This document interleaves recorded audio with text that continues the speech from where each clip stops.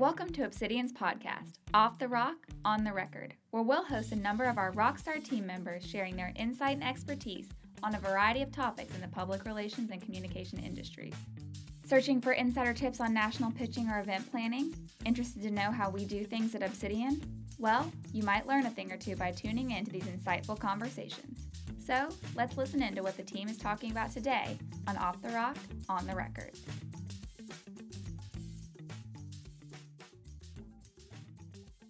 Hey everyone, thanks for joining Obsidian for Season 2 of Off the Rock, On the Record. I'm Taylor Jolly, and I'll be hosting the conversations we have throughout Season 2 of our podcast. Today on Episode 3, we're chatting with Gracie Lee, Obsidian's social media master. Gracie has been with the firm for 2 years, starting as a Level 2 intern and quickly climbing the ranks to her current role as an account specialist. She's a native Memphian, graduate of the University of Tennessee at Knoxville, and is the best person in the office to ask about the new hotspots in town. Thanks for joining me, Gracie. Yeah, thank you for having me. So this season, we've been starting every conversation by asking the same question, and I'm going to pose that question to you. What is a trend that you're noticing in PR? I'd have to say authenticity. That's so important when you're trying to connect with your audience these days, especially if you're trying to connect with those millennials and those Gen Z consumers. These consumers are wanting to see authentic and personal content, especially when it comes to social media. When you're genuine and open on social media, you're essentially creating this atmosphere for others to feel a part of and engage with. So if it's personal and it's authentic, then it's trustworthy and it's inviting. And we're seeing brands do this through influencer marketing, behind-the-scenes content, great video content, whether it's planned or live streaming. That is absolutely true, that we are seeing so many brands, because when you're in a situation like you are on social media, you have to interact with people, and if you don't have an authentic voice for your brand, it ends up becoming disjointed, and people aren't able to build a strong connection with your brand. I think they just scroll right past it, too. They don't stop and really pay attention to the post. So you really touched on two things that we're going to talk about today. Later in the conversation, we'll talk about marketing to Gen Z and millennials and how those demographics have changed the way that we have to communicate with them. But we'll start by talking about social media. And if you're in the PR communication industry, you know that social media is a must, and it's a huge part of what we do on a daily basis. If you personally interact on social media, I'm sure you're familiar with businesses who perform really well on the platforms. For me, a lot of fast food companies like Wendy's and Taco Bell come to mind when you think about companies who do really well on social media. But it seems that some platforms are better for businesses than others, and some businesses aren't on every platform. So as someone who works with so many of our social media clients, do you feel that businesses need to be active on every single platform? No, you're exactly right. When social media first became a thing, I feel like businesses felt like they had to be on every single platform just to have a presence, but that's not the case anymore. You're really seeing businesses delete accounts that aren't getting that engagement that they're wanting, and they're really starting to focus and put their social media efforts on accounts that are working and are getting that engagement. So you need to look at your audience and your content to determine which platform you want to be on. If you're looking to reach a younger audience, platforms such as Facebook and Twitter probably aren't the best ones to be on. So focus your efforts on platforms they are on and they're engaging with, like Snapchat and YouTube and Instagram. Now, I'm not trying to say that a younger audience isn't going to be on Facebook and older audiences can't be on Instagram, because it's different for every brand, but you just have to do that necessary research to see where your audience is. And I imagine, too, not only your audience, but your material and your business determine what kind of content. So I'm thinking, if I'm an attorney, why do I need to be on Instagram? That's for photos. I'm filing papers, I'm in the courtroom, and there's not really a visual element to what I do, so maybe Instagram's not for me? Exactly. So kind of talking about content types a little bit more specifically, can you talk about why an attorney, for example, would need to be on LinkedIn but not on Instagram? There are several things to consider when you're choosing which platform you should be on. And choosing which platforms you want to focus on will probably take a trial and error period, but the content you're trying to share really determines where you should be. Are you mostly sharing link content? Are you mostly sharing visual content? This can be both photos and videos. And then how is your target audience engaging with this content? It all makes a difference. And I think that businesses should consult with a PR firm and social media experts who examine their audience and their current efforts, and they can provide insight. So when you're looking at platforms and trying to decide which one will work for your business and which ones you should be on, you mentioned that there's a trial and error period, but are there kind of standards for what each platform can do for a business or how it should be used by a business? I think so. I'll just go through all of them. Twitter, it's very in the moment. It's very fast. If you have quick news you have to push out, use Twitter. Instagram, if you have great visual elements, I think of restaurants, food, event planners. They have those visual elements that they can put up on Instagram. You don't want to be using Instagram if you don't have engaging photos that you can put up. Facebook is kind of a one-size-fits-all. If you have visual content, that's great for Facebook. If you're sharing link content, that's also great for Facebook. I'll jump in on LinkedIn. I think that LinkedIn is a really great credibility builder for businesses, and especially businesses where you're working with a professional one-on-one. So it's kind of like client service type businesses, because you're able to not so much communicate as a business, but your employees are able to disseminate your messages and to build connections that way. So it can be really great for client prospecting and credibility building. We've recently started diving into Pinterest as well for a few clients. That's another great visual platform. We've also been using it for blog posts for a few of our clients. That's a great way to share your blog post and get people to come to your website and read it. Yeah, I did not even think of that, but I'm kind of in the market looking at buying a home or maybe renovating a home, and it would be so wise for local contractors to get on there and to share before and after or renovation tips. And obviously there are some things that you can DIY, but when you're renovating a house, there are definitely things you'll need a contractor for, and so Pinterest would be a great place to store information and to share your content. So you mentioned earlier that you really have to tailor your messages and your content to your audience, but I imagine to do so, you have to learn a little bit about your audience. So talk a little bit about gathering audience information through social media. We use Google Analytics to measure the impact of our social media marketing. We're constantly looking at both social media analytics and Google Analytics and how these relate to each other. And we're constantly looking at these analytics to determine or change our strategy when it comes to social media posting. When it comes to social media analytics, you always track post performance to determine popular content. Obviously, you want to keep posting or mimic content that's getting engagement, and you want to nix the content that isn't performing so well.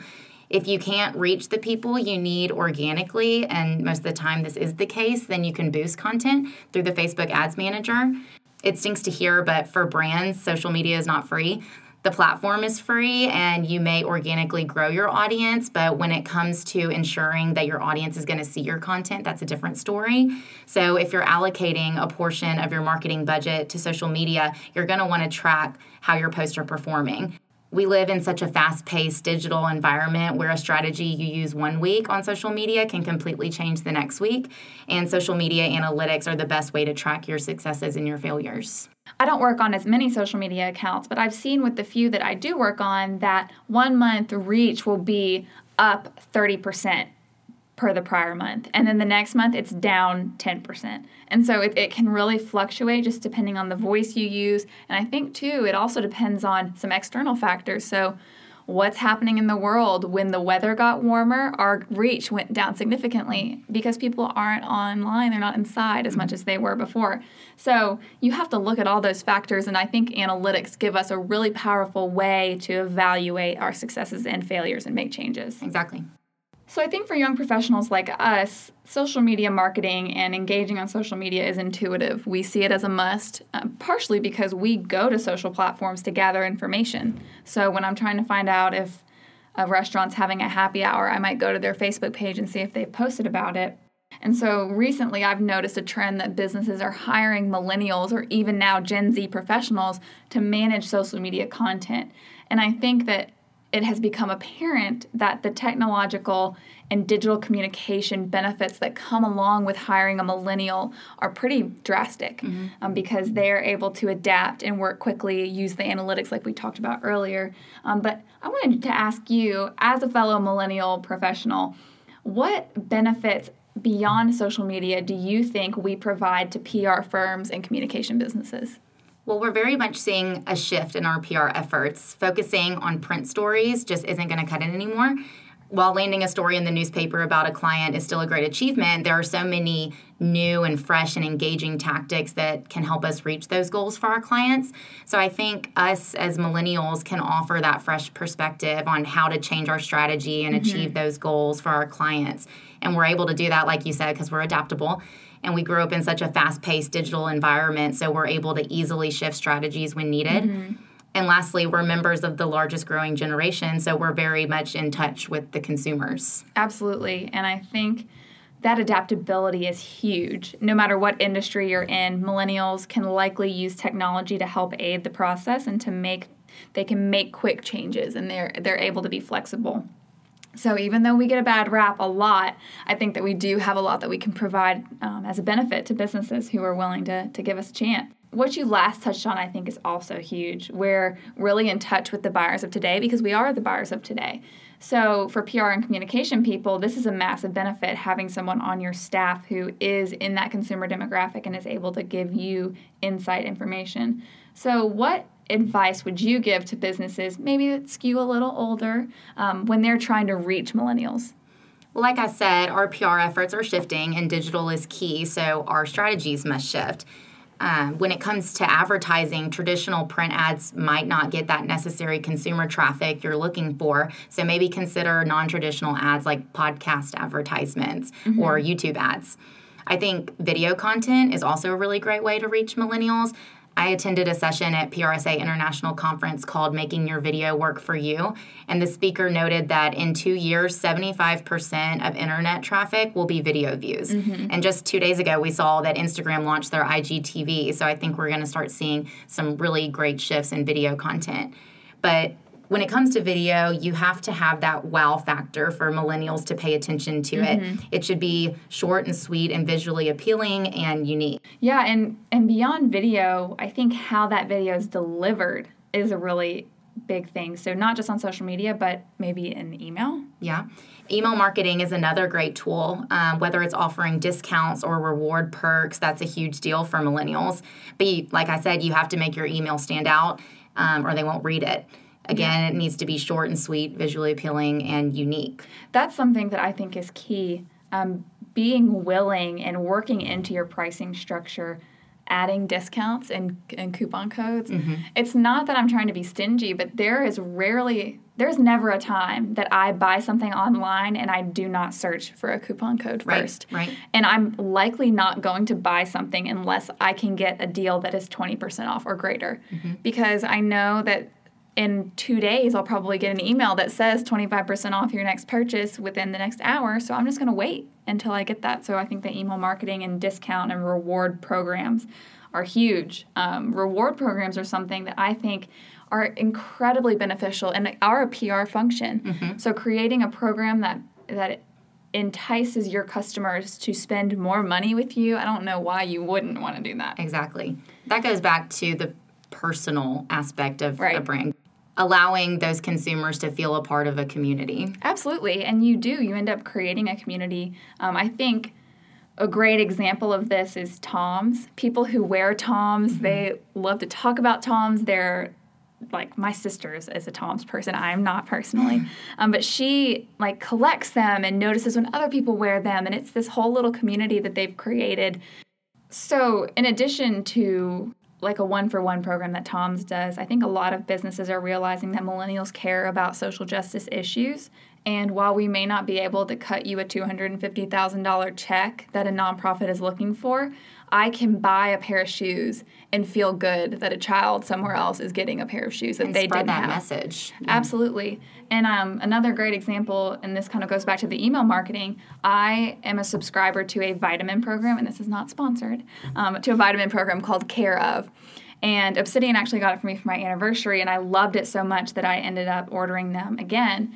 And they sent me an email yesterday about a really timely news story and said that if you add a vitamin to your order, the money will go to fighting a specific cause that was happening. So I think that they've realized that millennials are interested in social advocacy and social justice, and that if they don't align themselves with worthy causes, that they might lose some business. One of the things that you mentioned on a little ways back that I want to talk more about is influencer marketing. And influencer marketing is something that FTC has come around and they're trying to regulate because there are so many kind of deceitful things that are happening with influencer marketing. But all of that aside, it can be a really great tool for businesses when it's done honestly and with integrity. So I wanted to ask you to talk a little bit more about that process. Influencer marketing is basically those non-traditional ads created and posted by influencers. This can be through blog posts or social media posts. What we do for our clients is we find those influencers that we think will make the most impact for their brand, and we offer them a free product or a free service in exchange for them posting about that product and that experience on social media. And some data suggests this strategy is more effective than regular social media ads. It all goes back to what I said earlier about millennials' attraction to authenticity and trust. And I think that it's so meaningful that if Gracie were to buy, let's say, a face wash, and Gracie uses it for a month, and she tells me at the office, I love this new face wash, that is going to mean more to me than if I get an ad for this face wash. The same thing goes with influencer marketing, because you have to think you're building these connections with these bloggers or influencers or social media presences that you follow.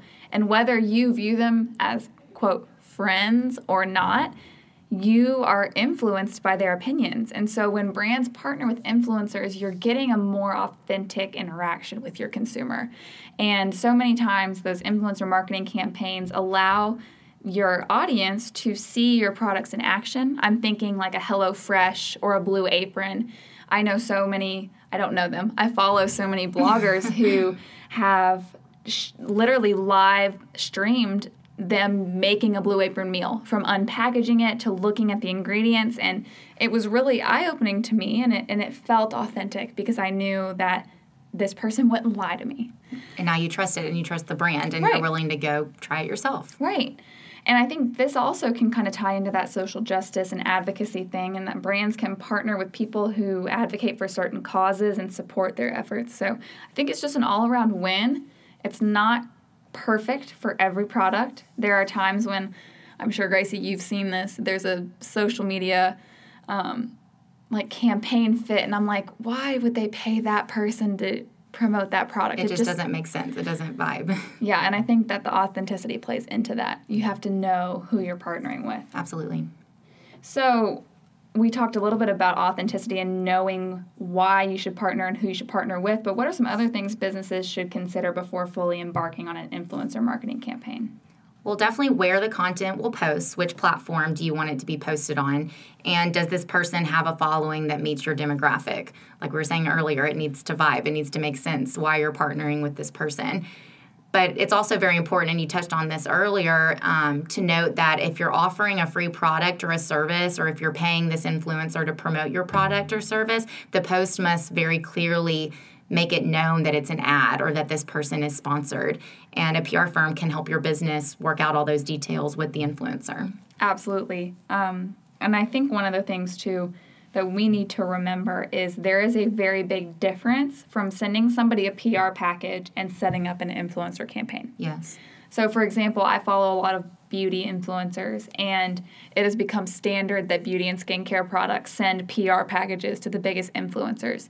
But they are not mandated or required to post anything about your products unless you have a signed contract and deal. Right. So don't assume that just because you sent them something that they're going to post about it. Mm-hmm. Because at the end of the day, they have 2, 3, maybe even 10 million followers. So if you're not paying them, why would they give you that exposure? Exactly. So influencer marketing is a really great thing for businesses to consider. So that was really all that I wanted to talk about today. So thank you so much for coming on and chatting with me. We've touched on so many digital PR trends, and I really appreciate you taking the time to share your insight and your expertise. So I'm going to leave you with a final question, and we've been asking everybody this season, what is the best PR communication advice you've ever been given? Definitely keep it simple. In school, when I was in high school, middle school, I always hated when the teacher gave us an insane word count or a page limit that we had to meet when we were writing essays, because my writing style has always been very concise and to the point, and just my luck, that's how we do it in PR. whether it's pitching or social media posts or blog posts or news releases, we as PR pros are tasked with getting our message across in the simplest and the most direct way.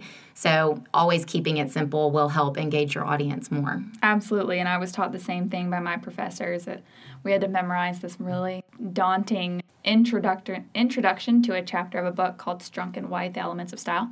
And the first line is all I remember, but it really is all you need to remember. And it was, omit needless words, vigorous writing is concise. Yeah. So every word should have a meaning, and every sentence should have value, and every paragraph should be complete. Yep. And if it's not, cut it out. Awesome. Well, I think that's a wrap. Thank you so much for tuning in to another episode of Off the Rock on the Record. Next episode, we'll discuss client relationships with Murray, and there might be a little drama, so stay tuned for the tea. Catch you next time on Off the Rock on the Record.